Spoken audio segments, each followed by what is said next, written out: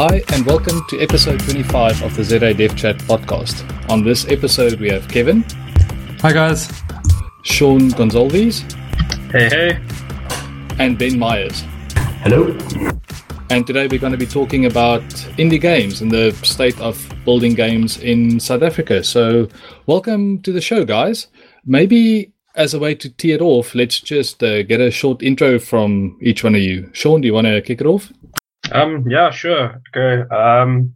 So I guess I've been actively making games for about 4 years now, on and off, depending on when I had time, because I was studying and everything.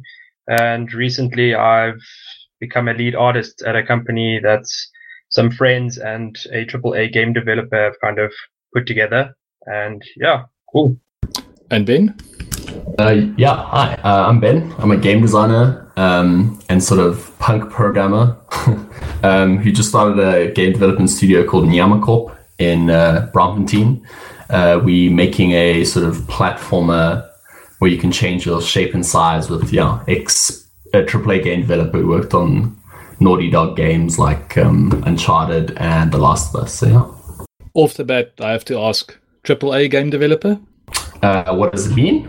Yes. It's sort of like those AAA game development is what we used to refer to the really huge games like your World of Warcrafts or anything with a big budget and hundreds of people. We call AAA game development. So Last of Us, your Call of Duties, anything that's really really big, AAA game development. Yeah, that makes a lot of sense. So I'm not really sure where the term came from. Honestly, it's just there.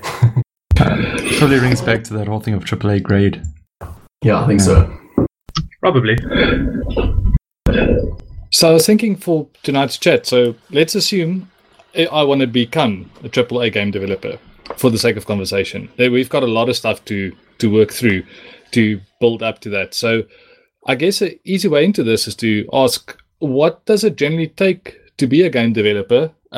Software skills aside, I think we'll dive into the technologies and programming languages and patterns and tools and stuff so forth. But I'm sure there's more to it than just opening up some IDE and starting to hammer out code. I think it really depends what you're trying to do. I think the most important thing to do is just like decide what part of game development you want to try do. So do you want to be a programmer? Do you want to be an artist? Do you want to be a game designer? And depending on those things, you want to focus on different things. So if you want to be a programmer, you should just start making games, start coding things, maybe write your own engine, but to really start having a whole collection of features you've implemented and stuff like that. If you want to be a game designer, again, you should just start making games, designing systems, trying out interesting mechanics, designing levels, a lot of things. And there's quite a lot of difference between independent and AAA in terms of both those things. You also need to decide, do you want to be a AAA game developer where you go into a huge company and work on one tiny set of features for a whole, 5 years? Or do you want to be an independent game developer and make your own game and do all these different things, but, have to do everything, basically? So those are the sort of things you have to think about, I think. I think another thing that's kind of like interesting about the whole AAA versus indie is that with indie game development, you'd be able to kind of generalize, I guess. You wouldn't be stuck to having you specialize to a specific skill. Whereas if you get into AAA, they'd want you to be specialized in that specific skill because they'd want the best person at doing that one thing. Yeah, definitely. So I guess that's our equivalent of being a full stack web engineer is to be the indie developer. Yeah, sounds like the whole thing of the analogy of a full stack web developer being crossing skills from the front end and the back end. What would the kind of areas be that you would look at in game development? If you wanted to be a AAA, what are the general regions or the general subdivisions that you would highlight in game development be? It's a long list. It really is. Like game development is so collaborative. I mean, there's one. Can you give us sort of a 10,000 foot view of just what the high level looks like? And then we can start diving into some parts of that. Yeah, I think the biggest parts are the technical side, the programming, the game design, and the art side, and then the business side probably. And under those, there's huge numbers of specializations and variations, like writing, sound design, all these huge things. Yeah, there's also sound design and music. Don't forget those ones. All right. Everyone forgets those. I think they can make or break a good game. Proper sound design. Now, I can imagine a lot of this comes down to attention to detail, whether it's texturing or sound and audio in the game. The whole experience can be ruined by one thing that's just not given the right level of attention to detail.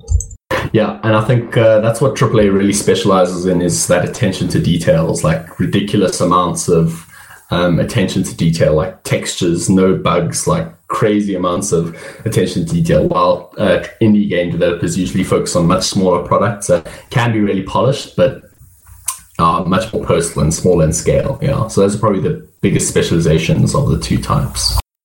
And also with AAA, they're kind of trying to, sell their game to the mass market, so they have to have like the pretty game, the great sound design, all that stuff. Whereas with indie games, like Ben said, it's more like a personal thing. You're kind of just being more experimental in what you can do and testing out what like kind of games you can make and stuff like that.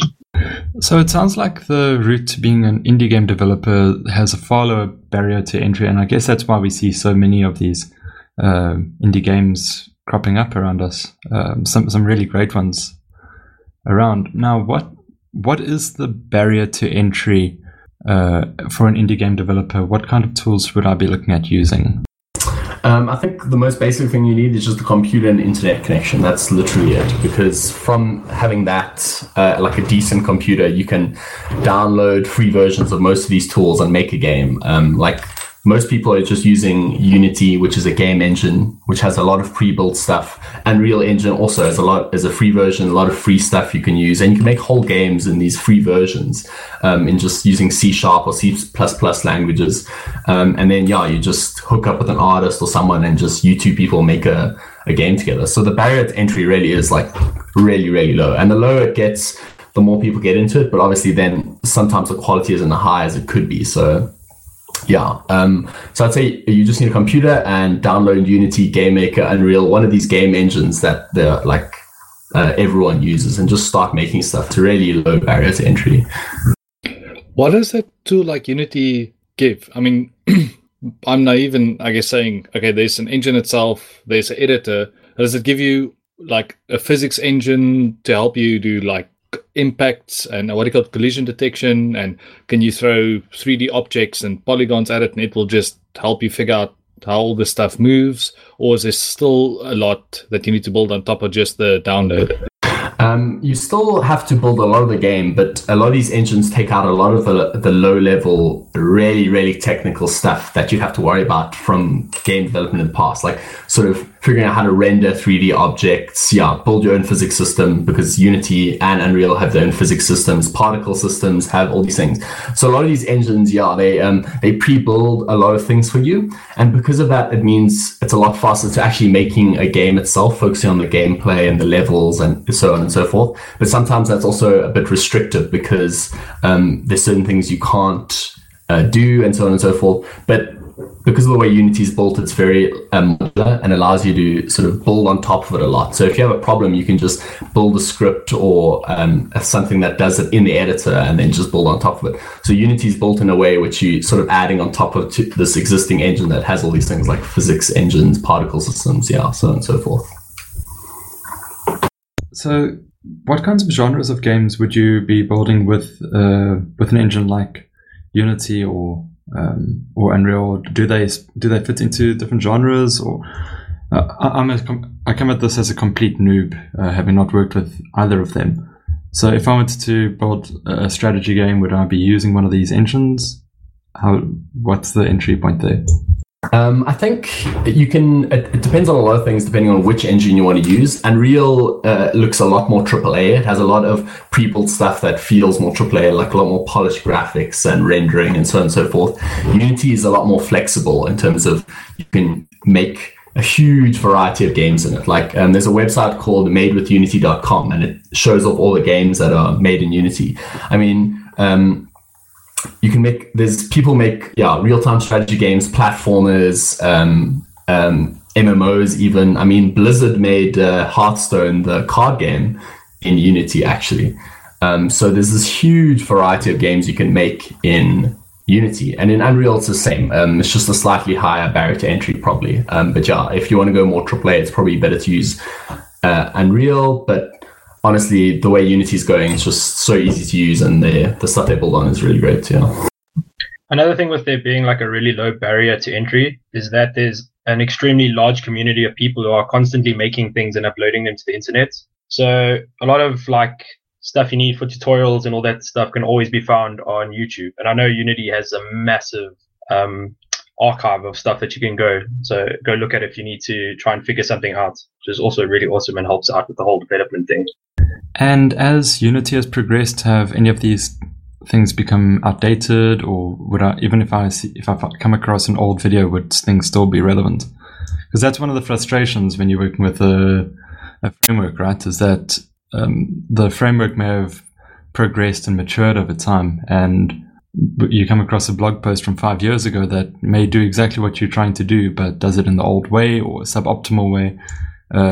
Has Unity and Unreal, have they been able to keep that kind of backwards compatibility to old code? I think that problem does probably exist, but because they're constantly updating. But Unity actually has a part of their staff pretty much spends most of their time making tutorials for the engine. So if there's something you want to do, they've probably made an updated version. But a lot of the stuff is backwards compatible, I believe, but it's really not the hugest problem, I think, because that sort of stuff is often they move to a much better version of it often. So I think that problem does exist, but literally the amount of content being generated is so huge that people will generate a new tutorial in that new version within no time. Like you literally can't believe how much stuff there is out there on Unity. If you YouTube it now, it'll be like a total mind explosion. Sure. No, that really sounds interesting. That you've got these tools available to us, that all the tools of the trade are so well established. I mean, apart from Unity and Unreal that we've been hammering on about now, are there any others that are worth really looking at, especially for a novice coming into this? I think I definitely recommend for novices, but it's really programming light, is something called GameMaker Studio. GameMaker Studio is very much an entry-level tool for making games and also learning to code. It's sort of drag and drop interface. But there's also a GameMaker, there's also a coding interface. And GameMaker has a lot of pre-built stuff, even more so than Unity, and just it allows you to only make 2D games really, but it's so fast to make stuff in, and it's in no time you'll actually be seeing stuff moving on the screen and gameplay and stuff like that. So I always recommend GameMaker Studio just because it's so fast to be making your games. I actually still prototype a lot of my games in GameMaker, even though for long-term projects we always use Unity. And there's something else called Construct 2, which is also a similar idea. So if I want to just prototype a game, and I don't have access to a graphic designer or anybody that can like do anything reasonable with Photoshop, is there like similar to stock photos or like templates for websites or this kind of stuff? Is there like websites you can buy objects or textures and stuff that you can use in the games? There's two main options. There's a website called opengameart.org, I think, and there's basically just a huge dump of art you can go get from there. There's also the Unity itself has a something called the Unity Asset Store, where they sell like coding assets and so on and so forth. And there's also artists who just drop in huge sets of assets that you can buy out there. But also, independent games specifically are moving towards not necessarily needing art made by artists to make games. There's a lot of games that are actually made without a lot of art. There's a game called Thomas Was Alone about these artificial intelligences inside a computer, and it's all made using abstract art, so like squares of different shapes to represent different personalities. There's something called the Floyd's Jelly, which is also lots of programmer art with like hectic, bouncy and jelly-like platforms. So there's two options. You can look for stuff on the internet, or you can just make stuff that's really pretty sort of program art using cool, weird programming techniques. But generally what you should try to do is make a cool prototype of a game and then post it on a forum somewhere. And often what happens is an artist sees it and is like, oh, that's really cool. I want to make art for this. And they'll start working with you. So that's a really good way to go about it as well. And I guess that's really pretty cool. I guess it would probably be similar stuff for sounds as well. I know there's huge amounts of free sound available, legal free sound available on the internet. So if there's open game art, there's probably a similar thing for the sounds that people can go hunt down, exercise for the listener. Another thing I wanted to ask, we kind of mentioned in the pre-call, is, and Kevin picked this book on a previous episode on game designing patterns. So, and I guess that means more like software patterns. So if you have these great tools that sounds like it's almost hiding away a lot of the stuff and you just need to bash out small snippets of code to string it together, is there time and a place for all these big patterns, or do you think that stuff is reserved for AAAs, or once you've got your game selling, do you then go back and start cleaning it up to make it more maintainable? Like, what's that phase of the development look like generally? I think so. Game development is such a new thing, especially in independent game development, that a lot of people, there's no like set answer to that question. I think you definitely should be like programming in a scalable and long-term way, just because coding in any other way is going to be really frustrating long-term. I mean, you want to make sure that it's easy to add something to your system down the line. You want to make sure it's maintainable, all these things that you learn in general programming, and game programming pattern also helps you do that essentially. I think what a lot of really effective game developers do is they prototype really quickly. So they say, oh, I want to test out this mechanic, and they spend like 3 days doing that, and they try to not care about code at all. And they don't care about code, they just get the mechanic out really quickly, and they say, oh, does this mechanic work? If it does, they go back and they make a cleaner version maybe, or if it doesn't, they just throw away all the code. And this stuff, that sounds really crazy from a development point of view, but when you're making really experimental games and products, you really need to know whether that thing will work. So the actual knowledge that that'll work or will not work is often more valuable than the code you've written itself. So that's what a lot of people do. They go through this sort of really circular process of prototyping. Yes, no, okay, make a proper version of it. And that's kind of what we do in our team. We have a guy who's a computer scientist. He knows what he's doing. He's read programming books. He's got a degree in it. So me and him, we prototype stuff. And then when we're done, I say, okay, good. He goes off and he makes it structured and beautiful and scalable and all these beautiful coding things. And I've got to ask then, when you get down to the question of performance and trying to eke out every last bit of processing power from the machine, do you find that those kinds of patterns and keeping things keeping your code in a beautiful structure, does that tend to go out the window, or does that complement the matter of then performance tuning your code? I'm probably the wrong person to talk about this stuff because our program isn't here, but I think generally what you want to try to do is make sure, this is my general philosophy on game development, is you want to make sure everything serves the game design, essentially. So you want the game programming patterns to be there so that down the line, it's really quick to add something, or it's really, you make sure that the optimization of something doesn't affect the gameplay. So everything you do needs to affect the gameplay. So if you have a bug you need to fix, or something that falls outside of the programming pattern that you've chosen, but it really makes the game better, then you should totally go for it. I think programming in those sort of patterns definitely does help you avoid issues. But no matter what, you can't totally avoid issues. It's just the way you program will find bugs. And that's the crazy thing about experimental and independent game development. You're making something that few people have made before. So you come across bugs and problems you've never seen before. So no pattern will really help you with that sort of problem. But yeah, it does help you avoid, optimization problems and so on and so forth down the line, I think. And how do you debug it? I mean, that discussion just kind of occurred to me. do you just drop a breakpoint in and you get like access to the world if you've got to figure out why your character is running in midair or why this car could drive through a barrier? Like that must be difficult, or at least to me it looks like it should be mad crazy. How would you debug a fault in the physics engine, or if your particle engine is screwing up? You do game development debugging is kind of like terrifying. You just have to use breakpoints, sending logs to the debugger, crazy things like that. There's something in game development called Profiler, which you use to sort of deal with optimization and frame rate bugs, where you actually look visually in a sort of graph thing that how much each thing is using. So you see, this part of the game is using this much memory. And you're like, okay, we need to go there and figure out what's happening there.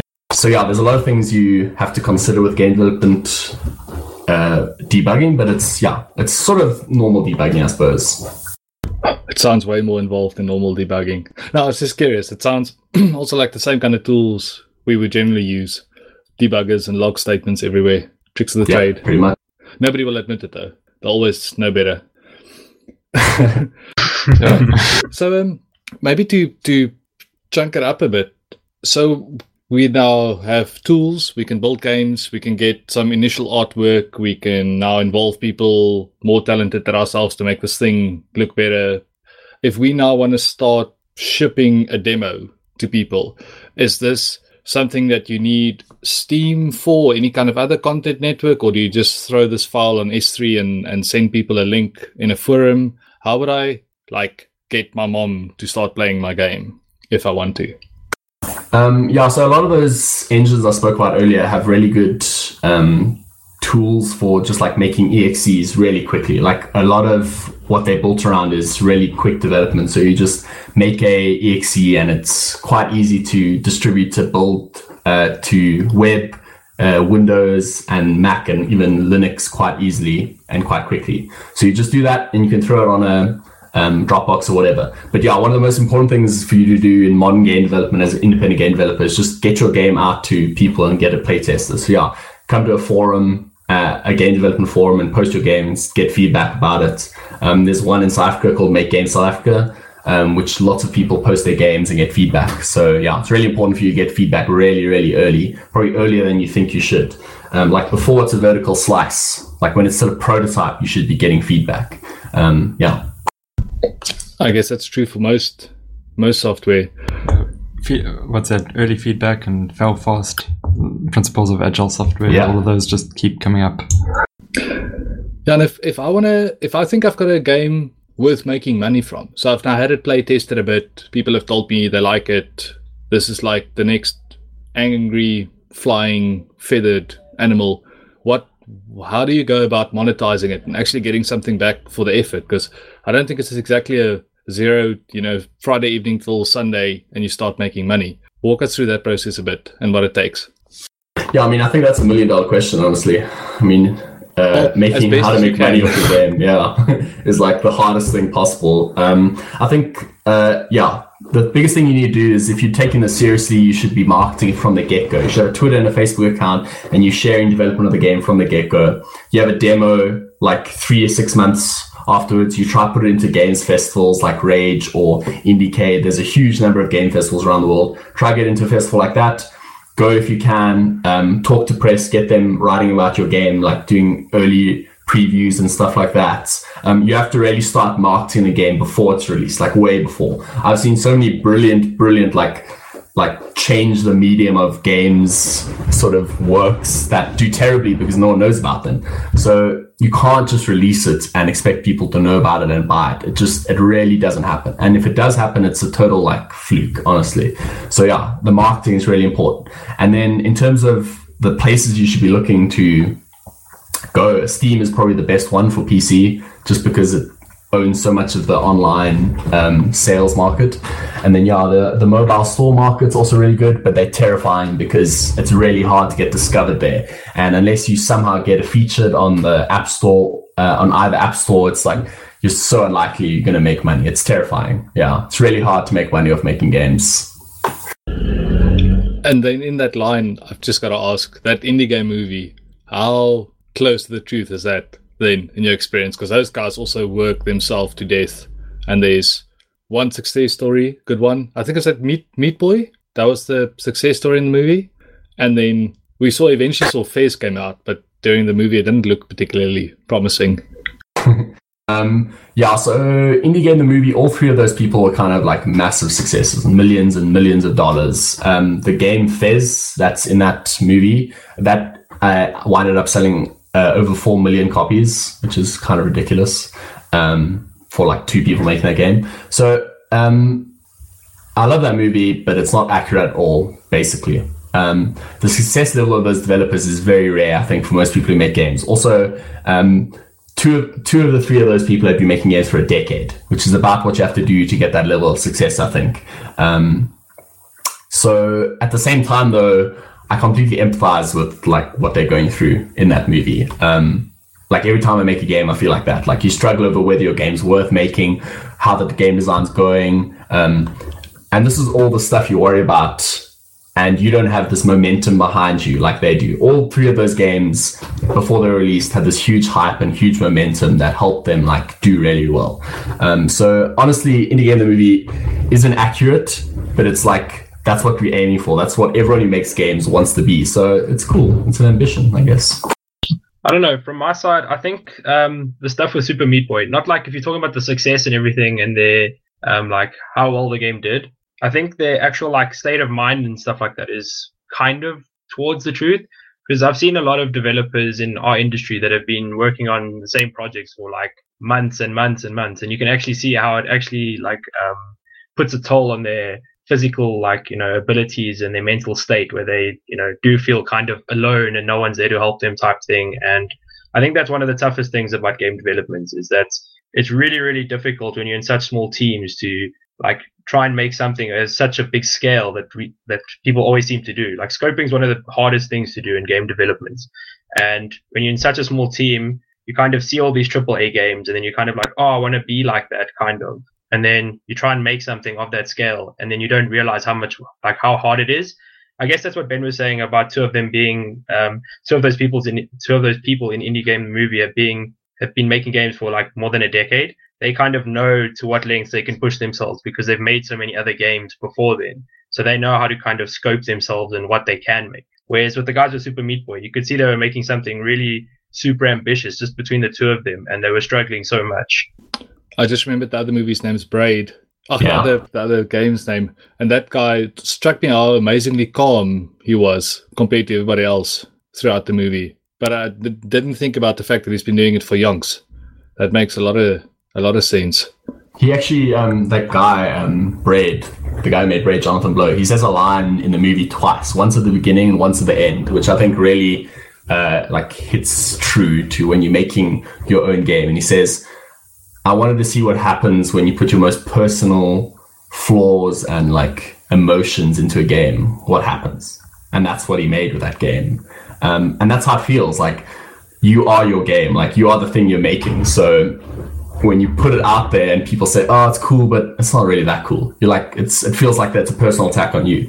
So because it's so close to you, that's also, it just takes such a toll on you making that game. So I'm not really sure Super Meat Boy is a really big game, but I think part of what Sean is mentioning isn't necessarily the scope, but also just like they're working on it 14, 16 hours a day because they're so terrified that it'll be bad, and that's bad, not the game. So it's like, yeah, it's terrifying. Yeah, Ben's right. I was kind of talking more about how much work they were putting in because they were afraid of like failing.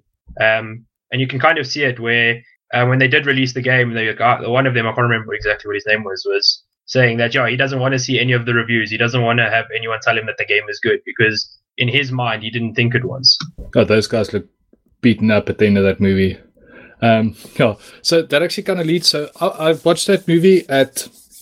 There's this program Wits has every year. That's all the different game making stuff and a bunch of other arts festival. What's the name of that festival? Maze Festival. Yes. I had the privilege of seeing it there, and we've gone for a few years just checking that out. And I must say that's fascinating. It's eye-opening to see what everybody's busy doing. And I naively never even thought about it until I was there. You can kind of see people are packing out board games and card games and all kinds of other things building up to, and even interactive installation. So how does that stuff tie in with the skills of building games? Is it good to test out your mechanics with a card game if it's possible, or a board game? I think the best thing you should do when you have an idea in your head is prototype, and this ties into board games. Like, prototyping is the best thing you can do, because you're like, I have this idea. What if you had a bird and you flung them at pigs? And you're like, okay, let's just test this idea is any good. So you go and you make a prototype, and you do a prototype to see if that idea is worth spending like 3 years of your life on. So in Indie Game the Movie, those people all decide those games are worth spending time on. And really, if you're going to spend that much time of your life on a game, you want to know it's worth doing. So one of the best things you can do is paper prototype. So if you have a game that you can make with just a board game, you should prototype it that way, because it's so quick, so easy, so it's much cheaper than making a digital product.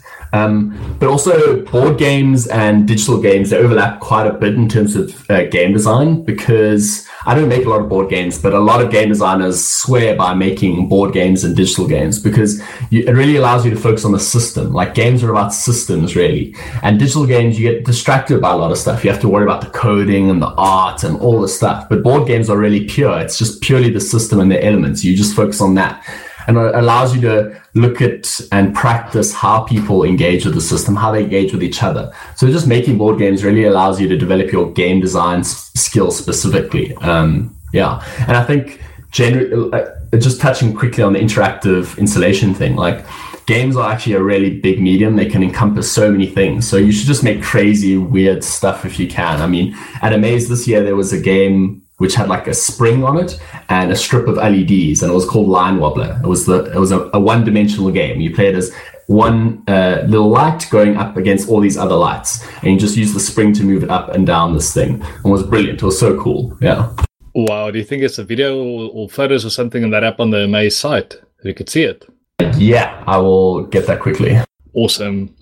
And other than Amaze, what kind of other forums or events are there for people to like physically interact with other game designers and come together and share? I mean, we have a lot of conferences and meetups and stuff that we go to. And I know one of our meetups, the Developer UG, is, I think, it's on the same day at the same place as the Make Games one. So I tend to bump into you guys there often. Like, where could people go if they want to like get their hands dirty? Or even if like just novices want to go see what it takes to make a board game or play a new game that somebody's prototyping? I think the best place to go in South Africa is probably Make Games South Africa or makegamessa.com. You'll find all the people making games in South Africa hang out there. They post prototypes. You see them talk about game design. You see these guys who're selling hundreds of thousands of copies of games, give you feedback on your game or talk about business. It's quite crazy that people share stuff like that. And then, just go to the meetups. There's meetups in Joburg and Cape Town, which you can find on the site as well. Come to Amaze Festival, because the coolest thing about the Amaze Festival is we get international game developers, independent game developers come to the festival every year and do talks and show their games and stuff. So that's also cool. Then Rage Festival, every year there's a little stand of independent game developers. There's going to be probably a stand in the Rage happening in Cape Town. Also EGE, the Electronic Games Expo, there's also a stand of independent games there. So there's a lot of stuff happening. There's also an experimental games party in Cape Town called Super French Arcade. They make weird, bizarre games and they put them in a room, put loud music on, and you can drink and play those games. So that's also a really cool thing to do. There's lots of cool stuff happening in South Africa around games at the moment. You also mentioned where can people go to get their hands dirty. I think one of the cool things that Make Games does is they feature a lot of the international competitions for game jams and stuff like that. So if you go into Make Games and you see when the next game jams are, they'll put up like the places that people will be gathering together to kind of do these game jams, and you can actually go there and just meet up with people and start making games. There's a game jam happening end of this month, called Global Game Jam, which is the biggest game jam in the world. It's like thousands of people all over the world make a game in 48 hours over a weekend with the same theme. And we have venues in Johannesburg and Cape Town, George and Pretoria, I think. So if people want to get their hands dirty, they should just pitch up with whatever skills they have and try and make a game, because that's the best way to do it. Make a game in a really short time period, because it forces you to keep your scope super, super low. Where in Joburg is that venue? I mean, we've got to get links for everything else. The venue is actually at Microsoft, yeah. So it's going to be at the Microsoft head offices in Johannesburg, yeah. That's where we host it. Wow, yeah. Timing's pretty cool. I didn't even know that's up. Yeah, that sounds brilliant. I was actually wondering about something like workshops or things like that maybe run. I mean, in the web dev space, we've got Railsbridge that runs every now and then, where we specifically run a day of getting novices, people who haven't done programming before, and get them into web dev. And although perhaps this may be a bit of a higher pressure environment with there being this 48-hour deadline that you're trying to build your game, I can imagine that you would have some good people around there who'd be able to teach and lead people through the process of making a game. Is that the kind of place where someone who's a fairly newbie to programming can go and start learning, or are there better kind of workshop environments that people can attend? I think for me, I grew up making games in game jams. Like, that's how I learned to make games. So I definitely recommend game jams because they give you a really real example of what making games is like. And the thing is, your games you make in that time period will be so bad when you start. They'll be terrible, right? But you're surrounded by all these other people making terrible games. And they're playing each other's terrible games, and it's awesome. And you love playing each other's terrible games. So you're all there together making terrible games and learning how to make better games over time. So I think game jams are perfect because they scale. Like, if you're really new to game development, they're the best because you meet other people making games, you get advice and feedback from people making games, and you get to make a game in a short time period with people around to help you, which might take you a lot longer in another way. If you're more experienced in programming or game development, it's also great because a lot of people use game jams as the prototyping of the next game that they might make for a long period of time. So yeah, game jams are awesome. I mean, Broforce, which is one of the biggest South African games out there, I was at the game jam that was made at, and it was like so awesome to have seen, like, oh yeah, I was at the game jam where that was made. So it's game jams are the best. Let's do it. So Kenny, are we signing up for this next one? I might just go walk around and see first. I first got to see if I can move some pixels around. I've never ever tried this. It's a completely foreign world to me. All I know is a run loop, and that's it. Does Game of Life classify as game development? Well, it's a 0-player game. I guess it's a cheat. Just change have some way to how they move around. Yeah, it's a game. I guess you're right. So I wanted to ask if there's any like South African success stories that you guys want to call out by name. I mean, it doesn't need to be exhaustive. So you mentioned Broforce as one that you saw saw it coming up out of nowhere. Is there any other good ones that we should know about, that we should go play, that we should go buy to support local developers? Yeah, Sean will cover my gaps if I forget any, I'm sure. But Broforce is like definitely the biggest one. It's like 500,000 copies sold. Their free version of that game's over 2 million downloads, called Expendabros. Desktop Dungeons is another South African game. Won a IGF award, which is like the Oscars of game development. For a cleanup detail of all the versions of that game, they've had over 1.7 million copies downloaded. All of this on Steam. There's also Stasis, a point-and-click game. There's a lot of cool stuff out there in South Africa. And if I want to discover some more that the local game devs have been working on, are there any? I mean, you've mentioned the forums and things, but things that are kind of complete, ready for people to download and buy. Is Steam the best place to go? Or should I be looking on mobile app stores? I think South Africa's probably, most of the game developers do focus on PC, and there's a Make Games South Africa, the forum and association of game developers, has a curating thing on Steam, a group where it's curated all the South African games on Steam, and has like between 40 and 50 games on Steam that are South African you go check out, and they're all pretty damn good quality. This was back in the day when it was really hard to get on Steam, so a lot of these are really high quality products. And is it easier to get on Steam and the different platforms now than it used to be? Yeah, it really is. It used to be that you had to know someone at Valve, the company that runs Steam, and sort of had to make a deal with them, or you had to win an award that had a deal to get onto Steam. And it used to be that if you were on Steam, you're guaranteed to make money. That's just how it worked. Because there was such a low quantity of games on Steam, if your game went on there, you'd make like a lot of money. But now they're really trying to automate the process of putting games on there. So they have something called Steam Greenlight, where you basically put your game on here on Steam itself, and then the audience votes on it and says, votes on whether they would play that game. So they say, yes, I would play this game. And if you get enough votes at a certain level, it automatically says, oh, okay, you can be on Steam. And then whenever you're ready, you can just put your game on Steam. And that's just opened the floodgates of people who can put their games on Steam. So it's no longer guaranteed anymore. They shall make huge amounts of money once you get on Steam. But it's also good because more people can put their game on Steam now. But it also means a lot of people are more wary of what they're buying. So there's more games, but there's also people who are more wary. So it's harder to make money. Yeah, it's a catch-22. More people can get on, but you can make less money on average, probably. Yes, that's a curse of any app store now. That you need to try work to be featured or really get some media attention if you really want to make money off that. It's not just a matter of, because it's not an exclusive list of or a limited list anymore. Yeah, exactly. There's far more competition there. Guys, I think we're getting pretty close to time. Kenny, do you have any other points you want to bring up or any other questions you want to ask the guys? No, I think we covered quite a nice broad swoop.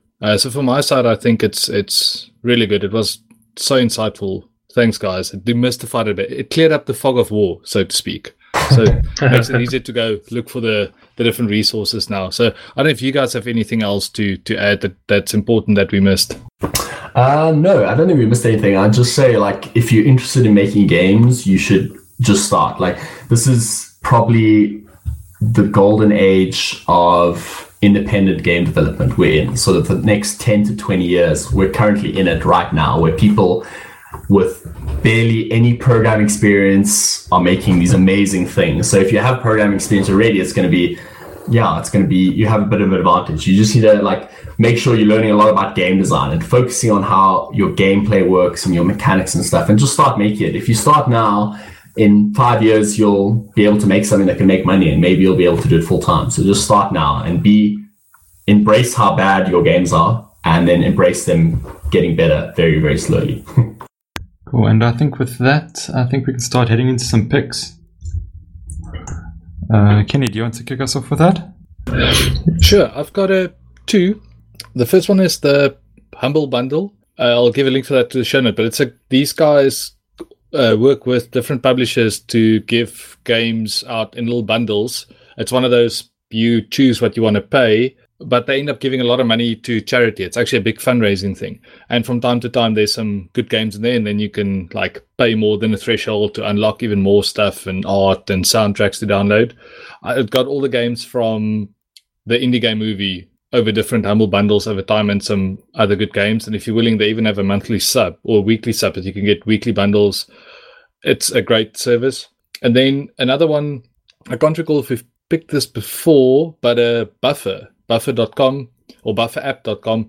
It's a great social media cannon. And like Ben was saying, you need to promote your stuff aggressively beforehand. Buffer can be a great way to just queue up a ton of posts in advance and have them fire off and create some buzz about your things. We use it for all our podcast, social blasts and interactions. It's a fantastic tool. Those are my two. Yeah, Kenny is our public relations manager, so any complaints, please direct it at him. Definitely. The bit bucket. Ben, you want to go next? Have you got anything you'd like to pick for the audience? Yeah, I've got two games, I guess, and then so I'll share those first. The first is called Thomas Was Alone, which is a sort of platformer game where I mentioned earlier, where all the art is rectangles. And this sounds really terrible, but he managed to make this really beautiful narrative game about, rectangles in a machine trying to figure out who they are and what they're doing. So if you want some inspiration to make a game that doesn't need art, check that out. Second thing is Forest Jelly, which is also another game which is mechanically amazing and brilliantly beautiful and has very little in terms of art actually made by an artist. It's very abstract. It's very clever. The only thing that's really beautiful, crazy about this is the way he uses color palettes. So it's really another example of how a programmer can make something really beautiful without a lot of art experience. And then the final pick is something called ludumdare.com, which is a community of people who game jam like once every 3 months. And it's really awesome because you make a game and then people give feedback in your game. And yeah, it's awesome. It's the best thing you'll ever do. You'll feel so depressed because you made a shit game and then people will be like, oh, this is awesome. That's so cool. Yeah. So if you want to make games, you should try that out as well. Very cool. Very cool. Sean, anything you want to add to that? Yeah, so going on to the other side of things, considering I'm an artist and everything, if you want to start getting into kind of making art for games and stuff like that, there's 2 softwares. I think GIMP is free if you want to get kind of like a Photoshop type software that's open source and everything, and you can start making 2D assets. Or if you're more inclined to making 3D assets, you can get something called Blender, which is definitely open source and free to download. So yeah. Cool. Then from my end, I've got something, well, at the Ruby Fusor conference this year, I know Daniel Smith is going to be talking about using OpenGL with Ruby. So if you want to start looking at graphics programming at that level, make sure you get into the conference. He has prohibited me from giving any more detail than that away. So just make sure you're there. There's some interesting stuff happening. And yeah, I think that covers it. Guys, thanks. That's episode 25 of the ZA Dev Chat podcast. Please subscribe on iTunes, leave us a review, and we'll catch you next week. Cheers. Thank you. Bye. Cheers. And cut.